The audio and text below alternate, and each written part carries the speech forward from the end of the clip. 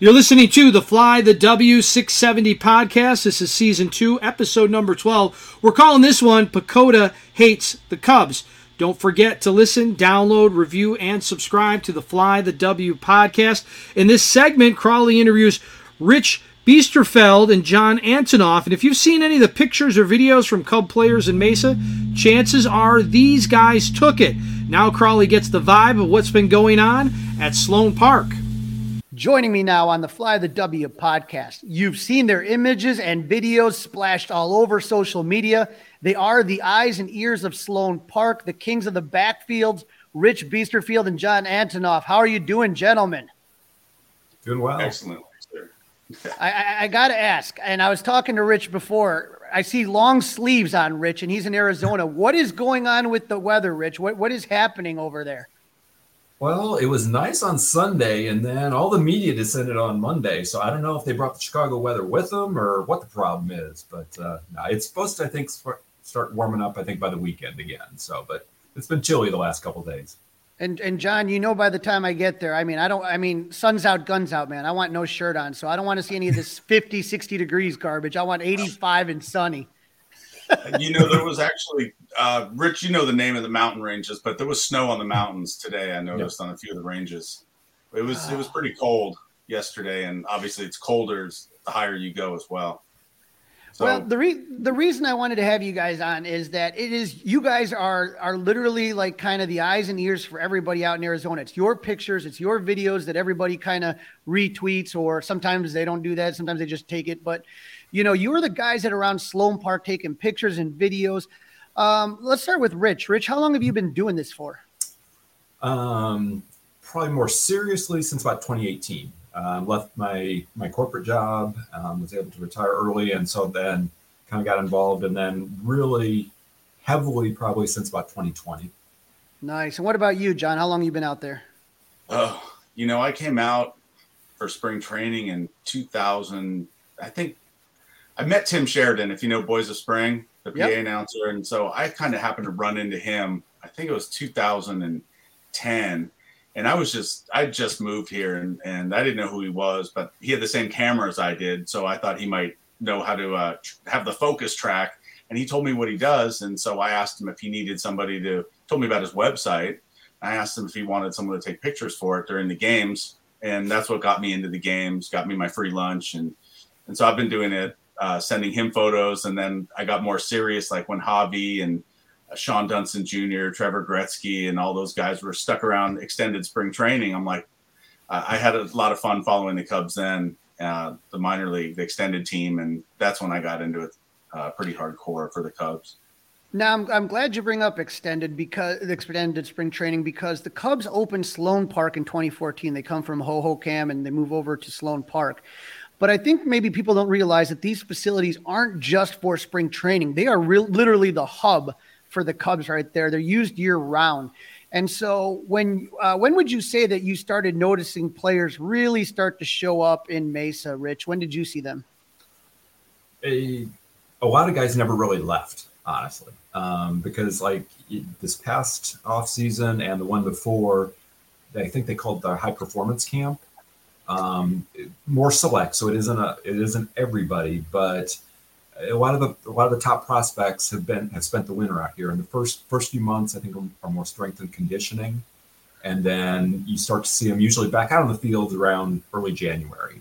So you know, since January, we've been seeing guys, and even like after Cody Bellinger signed, then we've seen him around the park a lot. Like Nico Horner's been around most of the winter.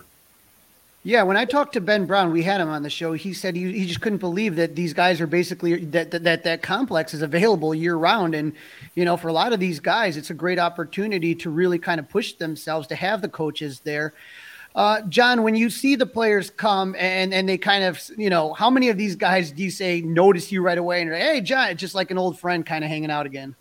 A lot of them now, like pretty much all of them. I just got back into the facility for the first time today. So a lot of these people are looking at me because I'm like, oh, I used to be credentialed. And so they saw me in there. Some of the guys were like, what are you doing in here? I go, dude, I've been doing this for a long time, you know?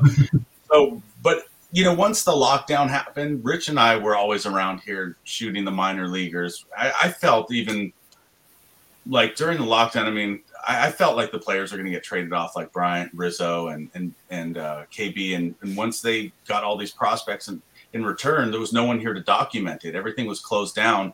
And I had a video camera that I was using for my own workouts.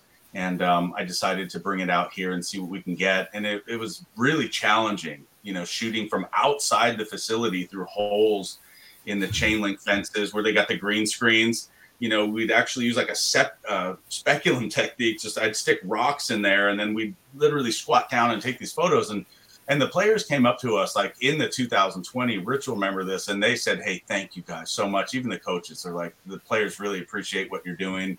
And it was super challenging. It's been like that for a couple of years, but it's still addictive to go out and do that, as challenging as it is. John, I have a great picture. I think it was from 2020. You're in a mask, but you're still catching and shagging fly balls out there. It was a great picture. Yeah. I'll send it to you. I'll send you the picture, man. But you had some pretty good glove work, man. You're watching the balls go over the fence. I didn't know how you could do it, looking through the green screen, and all of a sudden the ball's coming and you're ready making the catch. I had to be careful because some of the coaches thought I was ball hawking, and I would throw back. I've thrown back probably close to 800 to 1,000 balls. I was estimated around 600, but I thought about it. There's days I'd throw back 50 baseballs. And so it's like one of the coaches was like, "Oh, how many balls did you get today?" I go, "None." I go, "Look at the ones that are just over the fence here. Where do you think these came from?" So it was like when you hang around, you get to know these ball hawks and the graphers, and they're full of information. But I didn't want to be associated with it too much because they have a bad reputation too. And so when the coaches would see you, it's like, "Oh, dude," it's like, the reason I'm here is because this is the only place we can get photos from. The pit in between field 1 and 2. Yeah. On field 2, you can get some great shots, even if you're locked out. That's the best of the 6 fields to get good shots on. And a lot of the major leaguers were there this past month. So it was kind of rewarding for us. And Rich, I saw you wrote a great article for Northside Bound about kind of, about the players, and it was something personal, and you could tell that you had a personal connection with a lot of these guys. Yeah, it was a lot of fun to do. Reaching out and just, some of the stories just really touching. And for me, I think it humanizes a lot of these guys. It's so easy to forget when you see a lot of the players on TV or MILB TV that this is still a guy who's, 18, 19, 20 years old. A lot of them are, maybe some a little bit older, but, I think it was Moises Ballesteros, talked about being able to buy his parents a home, and I forget exactly what country he's from, but I'm assuming, they didn't have a lot growing up. So to be able to do that, and it was Daniel Palencia giving equipment to one of his young cousins, and the little kid was just like jumping up for joy. And just seeing that them being able to give back was really cool. It is interesting when you get to know these guys and humanize them. And I was sitting there interviewing James Triantos, and it just clicked into my head. He's the same age as my son. I'm like, holy, like I still think I'm 21, but somehow the years have kind of passed by. So I'm going to put some of these photos up that you guys have taken. Some of the first players that I saw coming back in January, you guys were taking some pictures. It looked like they were doing some, guys that were coming back from more serious injuries. Is that something that you usually see early on in January, is guys coming back, showing some of the rehab stuff? I think a lot of them there were, it was like Ed Howard. I think that was that same day I saw him throwing a little bit. He was also actually taking ground balls. That was the first time I had seen him doing that, which was a great sight because he had a pretty serious injury last year. Now, the one guy, and I don't know, John, if you've seen him as well, Kyle Hendricks. This is a guy that we're used to being a Bulldog, always being out there, and seeing him gone last year and hearing he may not come back till May, June, who knows. Have you seen him at all? And has he been throwing? Have you seen him doing any work, John? Yeah, he was out there stretching today with the pitchers, going through the squats, the leapfrogs, all the stretches they do. And then I went somewhere else. I thought he was done, but when I went down to the minor league, the quads, one of the graphers said that he was out there throwing long toss on one of the fields. And so I'm like, bro, you got to call me and let me know. I thank you for this info. So I'm going to look for him tomorrow to see if he's out there throwing. Usually they have a pattern, so he might be out there about the same time. Now, you guys kind of talked about it, when all those players got traded, the core of Javi and KB and Riz and all those guys, all of a sudden, there really wasn't much going on at the major league level. So the minor leaguers and the prospects, they've really been the big story, especially last season. 3 out of the 4 affiliates going into the postseason. You saw it at Cubs convention where they basically gave the last slot to the prospects, which they used to shove in the back on Sunday. So it's just been unbelievable. But you've seen these guys come up. Let's start with you, John. Which of the players that you look at do you feel like, wow, that guy is just so impressive? He is a different type of talent than I've usually seen. Oh man. I tend to kind of look at the position players and see stuff from them. Like pitchers, I can't really tell when they're warming up and throwing. There's guys, a lot of pitchers I don't even see play. Like take Jordan Wicks. He was supposed to make his debut, and we talked to the coaches, and they said that he was going to make his debut at the AZL, and then they moved him up to South Bend, and he made his debut there. So I never even seen him pitch. First time I saw him was against competition was live BP last spring. So the pitchers I don't get to see as much. The position players, it's kind of easy when you see someone read a route and just start flying and make a catch. You're like, dude, this guy's fast, or this guy's got a quick bat, or you can see he takes good pitches, or you can see that I can see the technique. But with pitchers, it's hard for me to determine how good they are when you're just watching them warm up on flat ground. But you can see. Go ahead. I was going to say, I got a picture up right now of that you took of the Cubs, literally their top 3 prospects from left to right. And you got Pete Crow Armstrong, Brennan Davis, and Kevin Alcantara. I mean,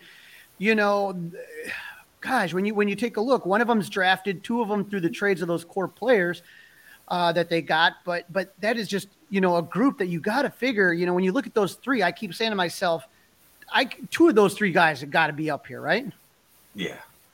Yeah, it's like every fan from every different team always looks at their prospects and thinks, look at these guys, and we think about their potential, but it seems like now it's like even though they're not all going to make it, you still feel like they are because you watch the talent and there's just so much. I mean, I don't know how many are going to stay with the team, how many outfielders, how much they're just loaded, Right. I wish they would. Go ahead. No, go ahead. No, I'm done. My voice went up pretty high. Go ahead. I'm absolutely 100%. But that's the good thing is that I just remember back in the days where the Cubs would have one great prospect and you didn't hear of anybody else. And then, as you guys know, not all these guys are going to make it. They're not all going to pan out. But it was okay, the big hope is Josh Vitters, and then that kind of fell away. But now it's I think about Braylon Marquez and Miguel Amaya, guys that you guys have shot pictures of. And it's those guys used to be the top, and look at how quickly they've moved down that list. So it's kind of it's really great to keep infusing the system with talent. Obviously, some of the big names that have been coming out, it has been obviously PCA and Matt Mervis. Rich, when you see a guy like PCA, and I know you also saw him at South Bend, I believe, right? The weekend I was down there, he was banged up and didn't play that weekend. So I didn't get to see him there, but I watched him a lot during spring training last year. I mean, what stands out with a guy like PCA that's a little bit different than, say, other players that you see? I think I put it in a tweet earlier this week where there's not a lot of guys that I typically think of that you just want to watch play defense, but he's one. He's quick. He runs such good routes. He anticipates so well. And just watching him, it's, sometimes there's that fine line between confidence and arrogance. And I think he straddles that line really well because he's very confident in his own abilities without coming across as, somebody that, oh gosh, I don't like this guy. Just when you get a chance to talk to him, he's a really good kid. And I can see big things out of this guy. He's special. Now, John, you had an amazing video of, it was Kevin Alcantara, and everybody was commenting about the hop, the Sammy hop, right? The Sammy Sosa hop.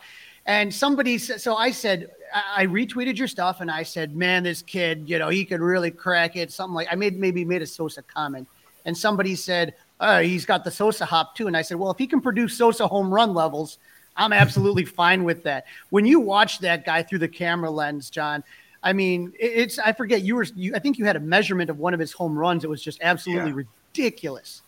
Yeah. From the first day after the trade, I had looked through some of my photos. I think he debuted with the Cubs at Oakland on a Saturday. The Cubs would always play Oakland, and they switch home and away. And so he's up there. He's all decked out in his gold. He's got the gold elbow guards. But his debut, he had such personality right off the bat. I know this isn't about his physical talent, but man, he made a sliding catch in his first game. And then he slipped, but he got up to pick up and throw the ball. And then he slipped while he was throwing it. And you could hear both benches laughing.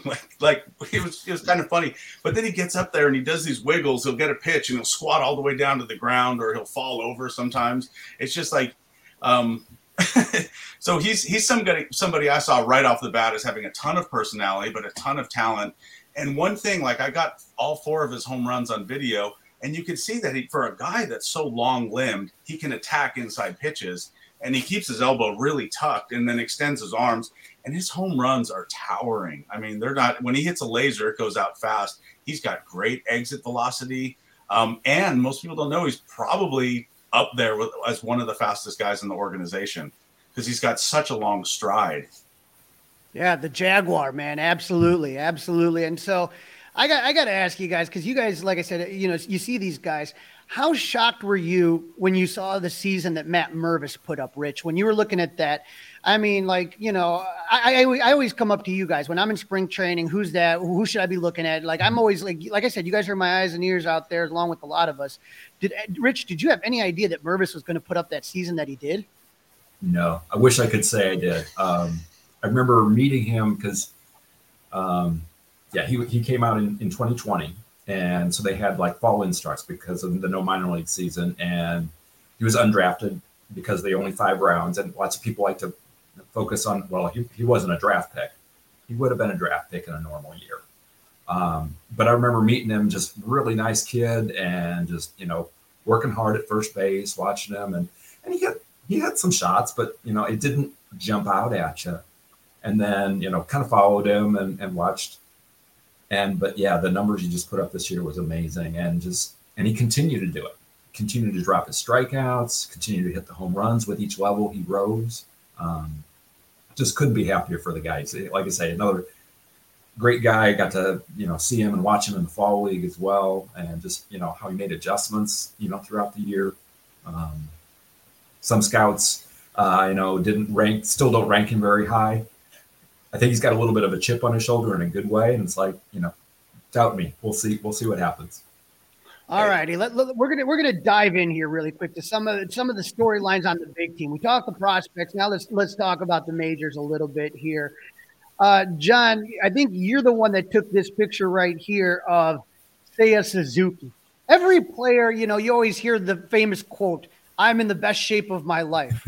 I will tell you. Holy cow, Seiya Suzuki looks jacked. I mean, when you saw him that first time coming out there, I mean, it's noticeable, yeah?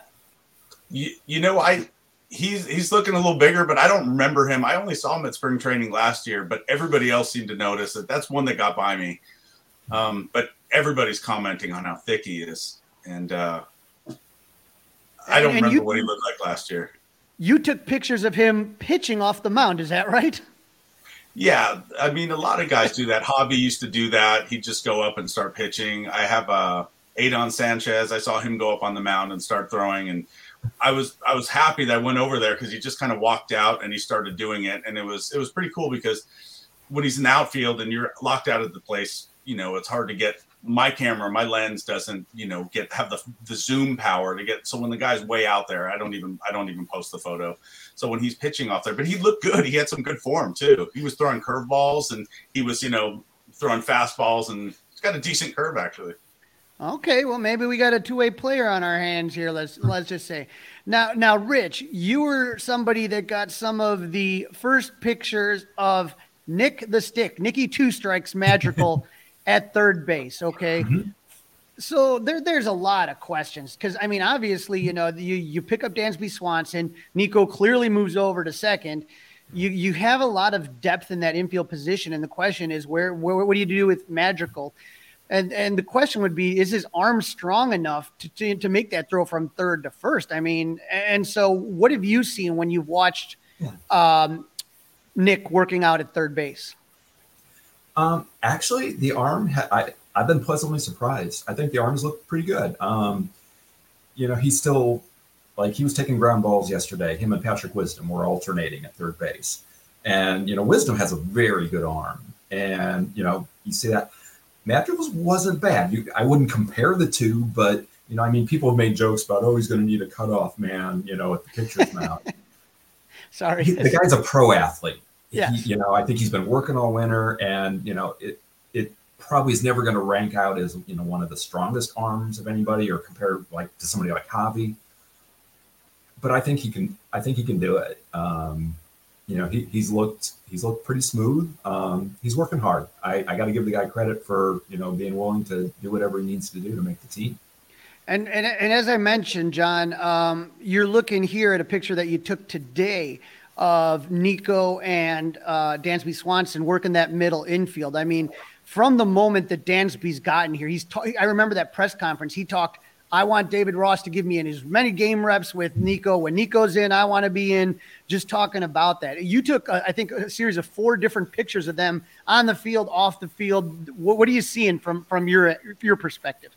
Well, full disclosure, that was after the workout. I saw them walking out to the field, but then I'm like, I thought they were going to actually take ground balls, but it was a Marquee Network promo.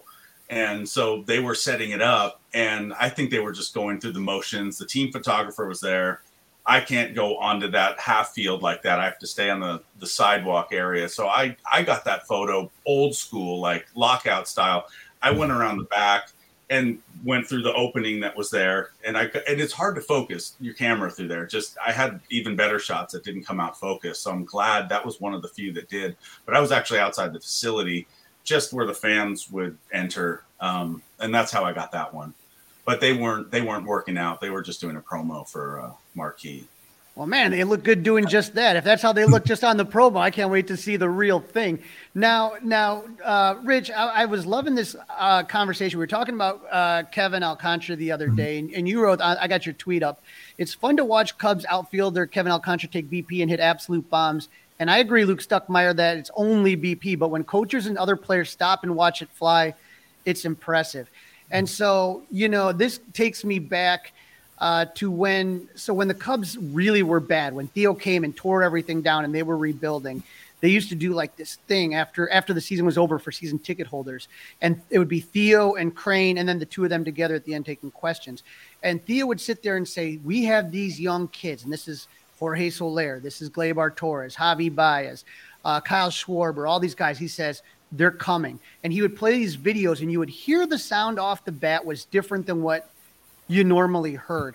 And so, as you guys have become so accustomed to being around there, like you said, these guys, they've been around BP their whole lives. Normally, they're not going to just stop and watch. So if they are doing that, that indicates something special. Would you agree with me, Rich?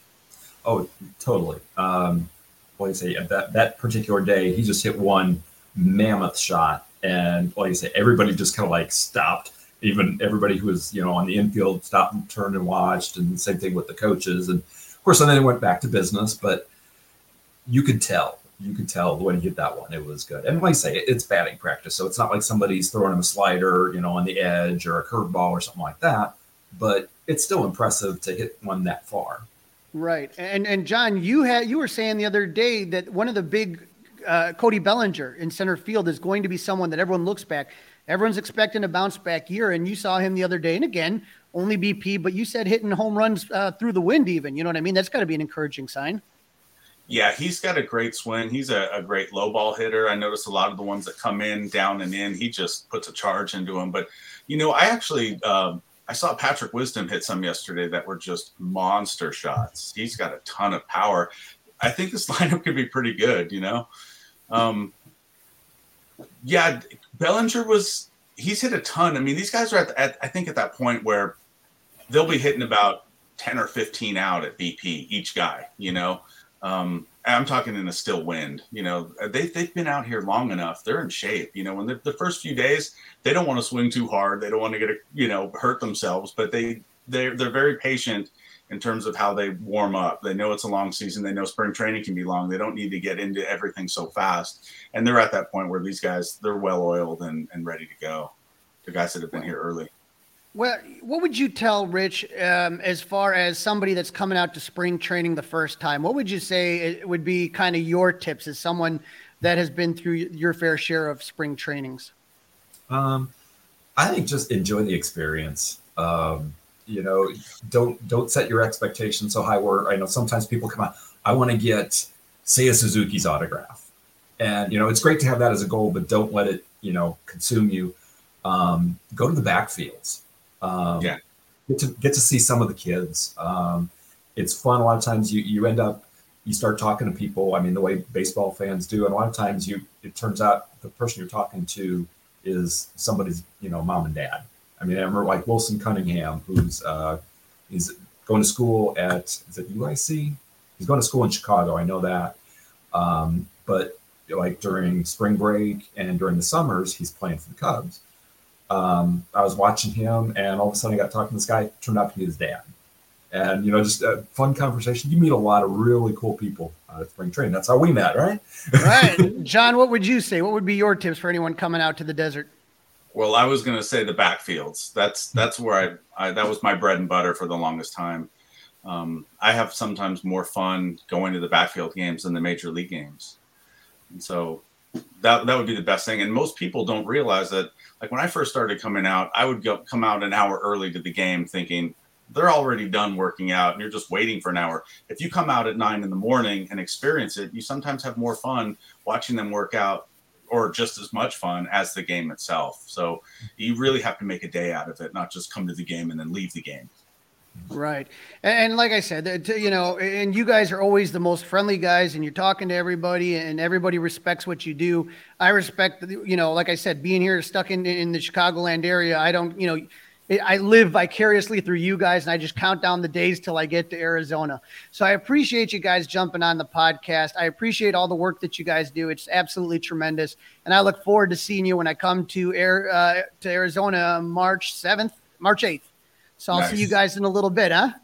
Love it. Sounds great. All right, guys. Take care and good talking to you. Right on, Carl.